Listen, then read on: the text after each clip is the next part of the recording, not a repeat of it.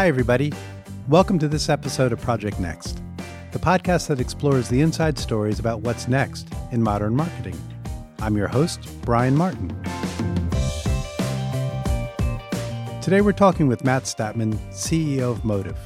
Motive is known for both cultural and creative disruption in the world of brand communications. Thanks for joining us today, Matt. Thanks, Brian. It's great to be here. So, Matt, cultural disruption, that's a pretty heady topic, but really cool. How do you define it, and how do you know when you've achieved it? Okay, well, when we look at cultural disruption, really what we're talking about is what is the impact that we're having on the world, right? How are we influencing culture? As a brand, influence is the ultimate thing that you can have, right? Influence on the way people purchase, the influence on what they believe. And so when you're moving towards cultural disruption, you're really bringing up that amount of influence, right? And you're really doubling down on it and saying, what kind of impact can I have on the world? How do we get involved in, the conversation of today and actually influence it in one way or another? Ultimately, when you talk about cultural disruption, you're really just saying, hey, I'm going to have a point of view on the world. I'm going to take action, and I'm going to drive others to take action so that we can actually influence the world that's around us, right? In really, really powerful ways. So for us, like when you're kind of measuring disruption, you kind of look at it qualitatively or quantitatively, right? Qualitatively, that's the beauty of the whole social world and the Twitterverse. You can see right away if you're having impact. You can see right away if people are responding to what you're putting out in the world and if it's actually influencing the way they behave. Or you can see right away, are you authentically a part of a conversation, or are people just seeing you as a brand that's trying to drop in a way that's totally inauthentic, right? And then obviously there's lots of quantitative ways, right? We'd like to all say as marketers that we can look at sales. Is what we're doing actually impacting and driving sales?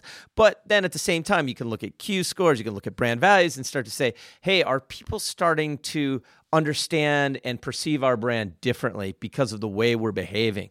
And so we certainly always try and kind of keep a lookout on that information. But for me, I like to just kind of sum it up and say, look, are we having an impact on the world?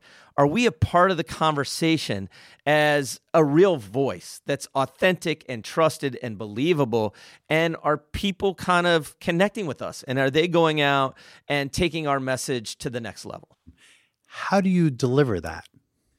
Well, I think it's something that as an agency, you have to really build yourself around, right? I mean, first and foremost, philosophically, you've got to have a lot of like-minded people who want to make an impact on the world, right? You've got to have the right people, and that's always been a big part of Motive from the very get-go, right? It's a team of cultural disruptors.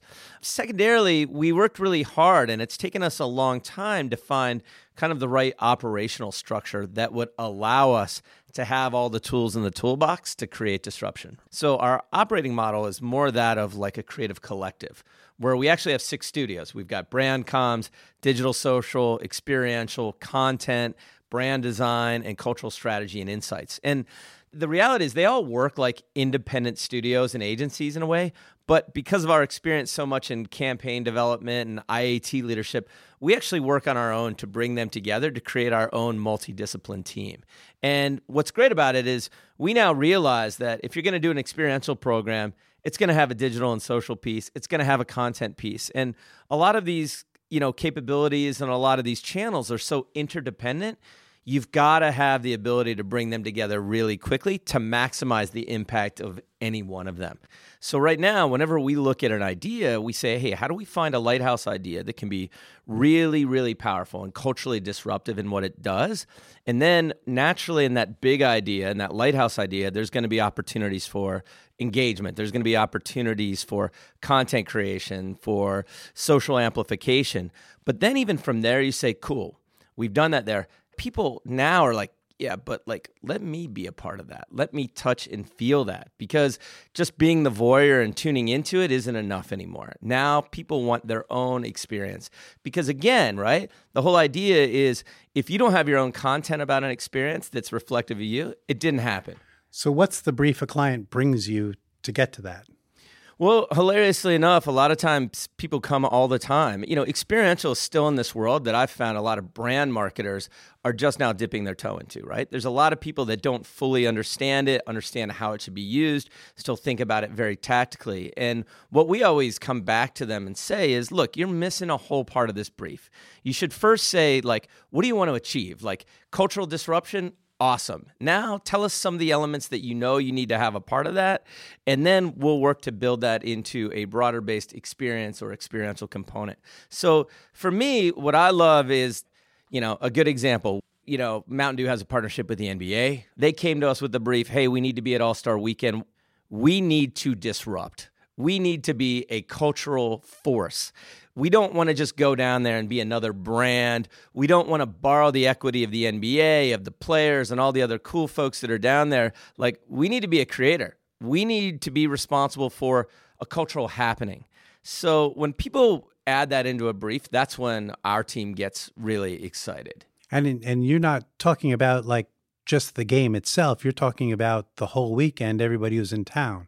How do you create programming, so to speak, throughout that weekend? I think that's the cool part about All-Star Weekend, right? Is, of course, certainly it's about the game of hoops, but the game of hoops now is about music, right? It's about fashion, right? You see more kind of exclusive sneakers being, unpacked and worn that weekend than you'll see anywhere else on the planet on any given day, right? It's about player interaction, right? It's about players' families. It's about the commentary around the game, right? And, I think when we look back a couple of years ago at one of our Mountain Dew stages, it was the first time Russell Westbrook and Kyrie Irving had been on a stage together to be interviewed. And that happened in our space. And that was like, wow, this is like a moment that the world is going to tune into. And so the idea is when you go into any environment, you say, what's the landscape, right? And so when we're at All-Star, we're like, what's the landscape of this world? All the cultural kind of triggers that we want to kind of pull and say, how are we going to do it? And how do we bring all those to life within the context of this experience and give everybody the equivalent of a first look, a cultural moment, a never-before-seen moment, an exclusive that only Mountain Dew could provide. And it's amazing how large that event has become. And yet you also do events that are so much smaller and much more intimate. You did something for Macallan last year that I thought was super cool. Tell us about that. Yeah, I find those most interesting because anytime you have an opportunity to go one-to-one and really deep with consumers, I think that's where the real power of experiential and engagement lives. And so with the Macallan, they came to us and asked us to do a new tasting event around their Macallan Rare Cask. They were introducing it to the marketplace, and they were saying, hey, we want to do some tastings. We've got to get some liquid on lips here, as they call it. To start Everybody does tastings, though. So you're right. Everyone does do tastings, right? It's kind of been highly commoditized in the experiential world, especially in spirits. But what we wanted to do was break outside of that, right? We wanted to say enough of the 300 people packed into some kind of hall or bar where we're doing some mass tasting with an educational component. Macallan is something that you drink with one or two other people, usually celebrating a moment. It's usually got some rich meaning to it. And we wanted to create an experience that would reflect that same level of elevated experience, right? So we did this thing called Behind the City, and we did it in partnership with Third Rail Productions, specialists in the world of immersive theater. Okay. And what we did was create this hour and 45-minute immersive experience that essentially was a play that you were a cast member in. And it was taking place in the streets of New York City, down in Soho and Tribeca. And the whole idea was we all met in a bar where we all got our first tasting of the Macallan Rare Cask. And then we're asked to come in pairs of two, right? And we took everybody out, and one by one, people started to leave the bar, where they were greeted by the next kind of actor who was going to take them on the experience. And they went through an experience, and then boom, they were immediately separated. And then for the next hour and 30 minutes, you were on your own, running through the city of New York, coming across a cast of characters that ranged from, a garbage man sitting on the side of the street to up into an apartment where you were sitting down with a, anthropologist who was talking to you about, the people of New York City and their history, to finding yourself over at the Roxy Hotel in a bar, sitting there talking to, a magician as he kind of talked to you about the magic of life, perform some tricks just one-on-one with you while you drank a Macallan martini. That's crazy. It was crazy. So as you were going through this experience, you would kind of progressively unravel the dynamics of the story, and each milestone would be accompanied by a different drink. And quite honestly, it was, as most immersive theater is, completely disorienting. No one had any idea what was going on until they came back full circle, met up with the person they came with, and then next thing you know, they're back at the bar having a drink. The thematic of the story, as we reveal to them, is really the whole idea of love lost, right? And that love is the rarest thing in the world. And much like the Macallan Rare Cask, love is something to be cherished. So when you find yourself in the big city like New York and suddenly spontaneously separated from the one you love and are asked to go through life, or in this case, an hour-and-a-half experience without them, and then to be fully reunited in a really compelling way, you're like, wow, this is powerful. It's something to be cherished. And we then tied that into the messaging around the product. And it was cool. It was very cool. That's such a risky approach, separating people. Like, people aren't always going to enjoy that. Did you run into any crazy situations by doing that? No, in fact, they all loved it. I think right now, when we talk about where the world of experiential is, the more unique an experience can be, the more you can talk about, like, holy cow, I was just like stripped from my boyfriend, girlfriend, husband, wife, partner, and suddenly was like on my own. That's like a story worth telling. And so we found that people actually loved it. I think what was kind of the tip of the hat for us here was the New York Times named it a Critics' Choice for Nice. the world of theater, and talked about how, wow, Macallan found a way to seamlessly weave themselves into a space that they had not played in up until this, and did it very, very successfully. And so I think when you do something like that, that's kind of the highest accolade that you can get. So, Matt, what's the necessity of disruption? Because not every brand is looking for disruption, or are they? I would probably argue that they are. I think cultural disruption, you can look at that and expect, hey, wow, we're doing huge fireworks and things are just absolutely changing. We've caught lightning in a bottle. Or you can just say, hey, it's a way of doing things that we've never done before, and in a way that's going to be incredibly powerful and transformational for our brand. One example that is not, quote, massive cultural disruption would be how we work with Ram Trucks, right? Ram Trucks has their whole world of the Ram Nation, which is kind of their community of Ram drivers that not only are their biggest loyalists, but also they can be the baseline community influencers. They can be out there in the world, helping for the greater good and doing it with their Ram truck, right? And so one thing that I think these guys have done awesome is they've created a ton of content, really compelling storytelling for that Ram Nation, right? Yeah. Which is, to me, very different than just living in the big Super Bowl ads and the $1 million TV spots that make our trucks look tough, and say, no, like, let's get real and let's communicate and dialogue with our community in a way that is really compelling for them. I always think great brands, they have their leaders, they have their stories, and they have their gatherings. And one great example where I thought we married them all is we went down to the Port Arthur Theater. It had recently been destroyed in one of the hurricanes in the Panhandle. And, we were like, God, how could we really help that community? And how could we get Ram Nation involved? And we actually went down there and called upon Ram Nation to gather us in a rebuilding session. Wow. And yeah, and people showed up, and we put money towards it, and we rehabbed and rebuilt this little theater. And what was awesome, though, and so that was kind of our gathering, right, is we then brought in kind of country music stars Brothers Osborne to actually help and participate in that rebuilding, and then deliver a performance that night. Wow. So it was really this cool thing where we had a gathering and we had our leaders, but then, of course, we captured it all for content, and it became a 30-second TV spot where we actually partnered with Apple Play to then kind of, demonstrate that, hey, Apple Play comes in all the new Ram 1500 trucks, and hey, you can hear your favorite music, including Brothers Osborne, who were just down helping the Ram Nation build this theater. So you can do good things and you could still get the product benefits across. Absolutely, absolutely. So to me, that's a really good example of disruption without necessarily being like, holy cow, there's a wow moment. Another thing that comes to mind when you ask about disruption is the work that we do with Hook Fishing. Hook is a really cool apparel brand out of Charleston, South Carolina. It's just exploded and taken off. They're pretty big in the fishing world, aren't they? Huge. I would probably say they've kind of come onto the scene in the past 4 years and become one of the top brands for sure. Cool. But what's interesting is their cultural disruption was not just like, hey, how do we do one event that's really cool? Or how do we create a piece of content? It was more about how do we start to redefine the world of fishing in a way that connects with the next generation of fishing. Wow. Fishing is one of those sports and one of those, hobbies that has just been around forever. And so, you know what? If you learn to fish, you probably learned from, maybe your dad. Your dad probably learned from his granddad. And there's probably a lot of tradition and a lot of old school ways of doing things. It feels a little sleepy at times. It feels a little sleepy, yeah. Here's the music you listen to, and it's probably country, right? Here's the box fishing shirt that you wear, and it's probably looks like it's 2 sizes too big.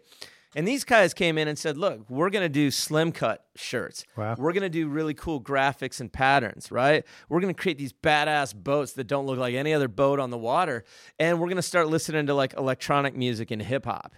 And basically our challenge with them from day one is to been like, what is the archetype that we want to embody, right? And we've kind of found our way in this rebel archetype, right?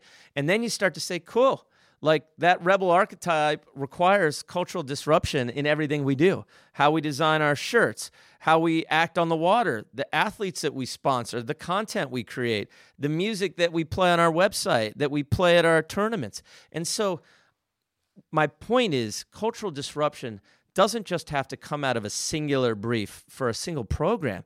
Rather, cultural disruption can be embedded in the DNA of a brand and can be the kind of guiding light on how it acts and operates at all times. So you guys call yourselves a cultural studio, and you deliver cultural disruption in a lot of ways for companies and brands.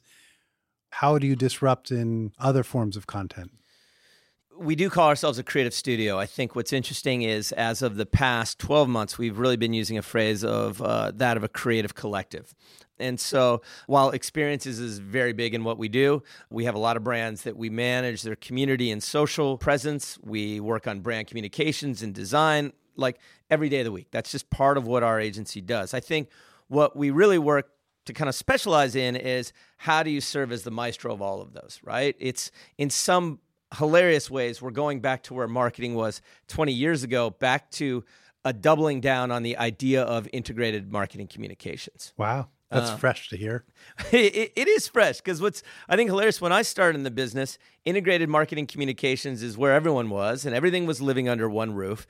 We then saw everyone question the ability of all those departments. Well, can this agency really do digital, especially as we saw them emerge so quickly? Everyone wanted specialists. And we found ourselves in a world where we've been for 10 years, where every agency, or every brand rather, has 10 agencies on a roster. And quite honestly, what we've now found is that it's just too overwhelming for brand managers or VPs of marketing to navigate and guide 10 agencies. It's been tough. All right. So you get to a big idea. How do you roll that out? Give me an example of how you roll that out for a brand like, say, Pepsi. You do a lot of work with Pepsi. Yeah, one thing that's kind of awesome about brand Pepsi is these guys are, first and foremost to me, they're a culture brand, right? They're a lifestyle brand. These guys have been at the center of music and celebrity for years and years and years, going Forever. all the way back, Michael Jackson, Britney Spears, you name it, right? And, anytime you get a brief from them, they're like, I love the phrase. They say, how can we create a cultural thunderclap, right? So a program that we did last summer for them that I really liked was they said, look, we need a summer program. At the time, they were going up against kind of Coca-Cola's Share a Coke program. And it created some fun collectability. And of course, we thought, okay, good idea, but very typical Coke, very kind of familial feeling. How do we do something that could be really culturally driven? Something right for the new generation. There you go. And way to bring it back. We came up with this whole idea around emojis where every bottle of Pepsi had a different emoji. So we took almost the entire arsenal of emojis that are out there and even created some of our own and literally put them on a bottle. At the time, there was such affinity for emojis and just the idea of them being really cute, but it also became a conduit for expressing what your emotions of the moment were, right? Happy, surprised, sad, angry, celebratory, you name it. And so we knew that this could be a really cool idea that could build collectability. The idea is like, how many different emoji bottles can I get? And so we knew on shelf that this would probably be a success. Great, it can work there. But like in this case, we were like, how do we ladder this back to really doing something disruptive for a media perspective? And I love what we did kind of from a TV and content perspective. What we did was we took every emoji and we created these 5-second micro stories that basically would just be fun little quippy pieces, and then they would go to an end card that then would show the emoji cans, or bottles rather, that would have kind of a fun little animation around them. Which is an emoji. I mean, it's nothing more than that. Nothing more than emoji. So, some of my favorites were we just had the little crab emoji, and he was just like laying on a towel in the sun, and all of a sudden you just hear the sun sizzling, and he just turns over and he's a different color. The idea is he got burnt, right? Got it. We had another one that was just like a Pepsi bottle where all of a sudden he's just sitting there playing with his friends, and all of a sudden the cap pops off, and it's almost like he, past some kind of gas. And it was just hilarious, right? And so it was really disruptive, though, because these came in 5-second formats, which allowed us to play them in a really kind of disruptive media buy, which is like some of them came out in 5 seconds, some of them came back to back as 10, and then we even had some that were back to back to back as a 15-second block. So this was, quite honestly, had really not been done before. And so we loved being a part of that entire journey. On top of that, we worked to create another layer where we partnered with Jimmy Kimmel, and we recreated the old Cindy Crawford Diet Pepsi ad when she's actually kind of gets out of her car at the gas station and moseys up to a Diet Pepsi machine, gets one, and takes a long drink. Is there a Cindy Crawford emoji? We created a Cindy Crawford emoji. Nice. Which was awesome. And, that got a ton of buzz being on Jimmy Kimmel, and then obviously got millions of views online. So the idea here was we created an asset that lived on the bottle and packaging, but then we just leveraged it in countless ways, right? We were at baseball games with big emoji balloons floating over the stadiums. I mean, we busted out emojis anywhere and everywhere. And I think that's, again, just kind of what I mean, which is like, just look for the big idea, something that will be disruptive, that will have cultural relevance. And then, it's kind of easy to find the ways that it's going to come to life. Is it hard to sell an idea in like that? Or do people immediately see it because it's such a big idea? So the one thing that I've found is, people in the marketing business, especially on the brand side, like, look, they usually know a big idea when they see a big idea. However, I had one client recently spend some time talking about the need for his agencies to play a role in building evangelists for an idea on the client side. True. Very true. Yeah. The idea that, hey, maybe we do see a big idea, but we don't always know how to sell it like the agency does. Right. So we're spending a lot of time and energy in how we build a yellow brick road around a big idea so that when we present it, a client's like, yeah, that definitely looks like Oz. And then we work really hard to give them all the tools they need to become internal evangelists and salespeople for that idea as well. It's so important to do that because ideas can get derailed sooner than you think, even when they're a good, big idea. Absolutely. Absolutely. A lot of clients believe now that they are creatives. And so that's become a journey that we are on as well is, yes, we are the experts, but I think more importantly, we are collaborators and we're partners. And that's big now. Do you consider yourself storytellers? Absolutely. I think you've got to be a storyteller. And I think, that's the crux of everything, right? We are in the business of telling stories. Again, whether it was a 3-second story with emojis, whether it's a 30-second TV spot, or whether it's a piece of immersive theater where we're unfurling a hour and a half long experience, that those are all stories that we're either telling and asking consumers to buy into, or they're stories that we're asking consumers to be a part of. So cultural disruption works, I could see, when you have a 4-year-old brand going into a category because you don't have a heritage you need to disrupt. You're just like, let's start from ground zero and build this out. How do you disrupt when you've got an infrastructure that you need to turn around to turn it younger? Well, I think that has its own challenges. I mean, I think, first and foremost, you can always say like the market leader, right? The market leader is rarely a disruptor because everyone's just trying to disrupt them. Right. Quite candidly, I don't have any clients that are market leaders. Most of the clients that we work with are designed to be disruptors at their core, right? And so I think even though organizationally you can be really big, I don't think that prohibits you from being a disruptor, because there's a lot of number two brands out there that are really working hard to do that. So I think, the biggest thing though is you need people on the inside that are willing to do it, that are willing to take risks. That's most important. We see on a lot of our brands, new clients kind of come in, they rotate through, and every one of them has a different level of risk tolerance. And I think, with great risk comes great reward, but at the same time can come great failure. How do you get your clients through the risk tolerance? Because you're a cultural disruptor, you need to really understand those cultures. How do you go about doing that? And does that knowledge help you move them along? I talk really loud, really fast, very passionately, and very excitedly. I knew there was something to that. Look, I think first and foremost, clients have to trust the partners. And I think you have to have a proven track record. We do take chances, but we take calculated chances. And I think we always talk about, here are the variables that will determine success. Here are how are we going to measure that. And we're very just precise in that. And so I think being a risk taker and being a disruptor does not mean that you are necessarily a gunslinger. We are some of the most conservative people that I know when it comes to the agency world and creativity. But because of that, it allows us to take risks possibly more often than other agencies would.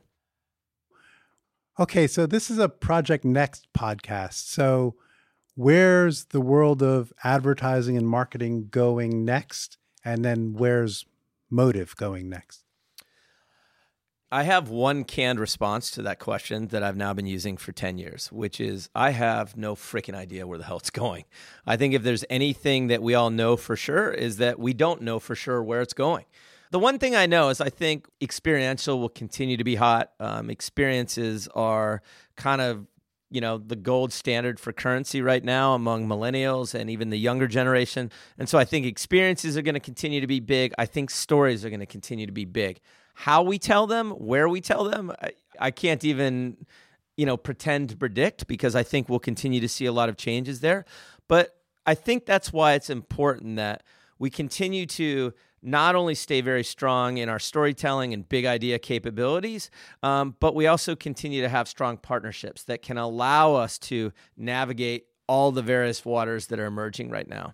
I've been telling my own team, and I've been telling new clients, because the old clients know, is that I think in 5 years, our agency will probably only create 50% of the work that we are, quote, named for. I think the rest of the work will come in curation and collaboration with other partners. And it will come in co-creation with, whether it's what now is being kind of culturally called influencers.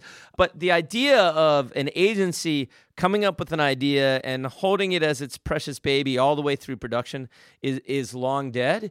It's now about finding your space in this landscape and just owning it. And for us, it's always going to be creativity and big ideas, because the execution, how it gets executed, what the channels and mediums will be, those are changing daily at this point. And what's next for Matt Statman?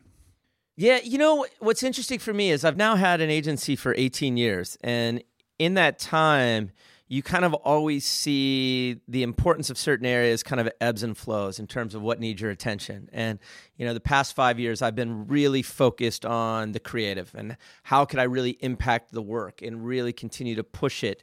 And what's interesting for me right now is I think the agency world's in a little bit of a talent crisis. There's so many opportunities for young people coming out of college to go into so many different arenas. We're now watching young people serve as their own content and social media consultants at the age of 24 and 25, and retention is harder than ever before. So for me right now, I'm really focused in on talent. How do we continue to create a culture that not only attracts talent, but develops talent, breeds it, and creates a dynamic where people want to stay, right? Where people feel like they can not only be their best selves, but can creatively flex a number of different muscles on any given day. Because that's what I think we see now, right? When our parents' generation, one job their whole lives. Our generation, 2, maybe 3. Now it's like a new job, new opportunity every day, right? Wait, we don't get a pension? Not yet. Right now, I've probably reached this point in my career where I'm like, creative, it doesn't rule the roost. Talent rules the roost, and that's where I've got to spend my energy. Well, good. I hope you continue to bring in a lot of talent. I hope so, too. Matt Statman, CEO of Motive. Thanks, Matt. That was fun. Thank you, Brian Martin. And thank you for listening to this edition of Project Next. Until next time, I'm Brian Martin.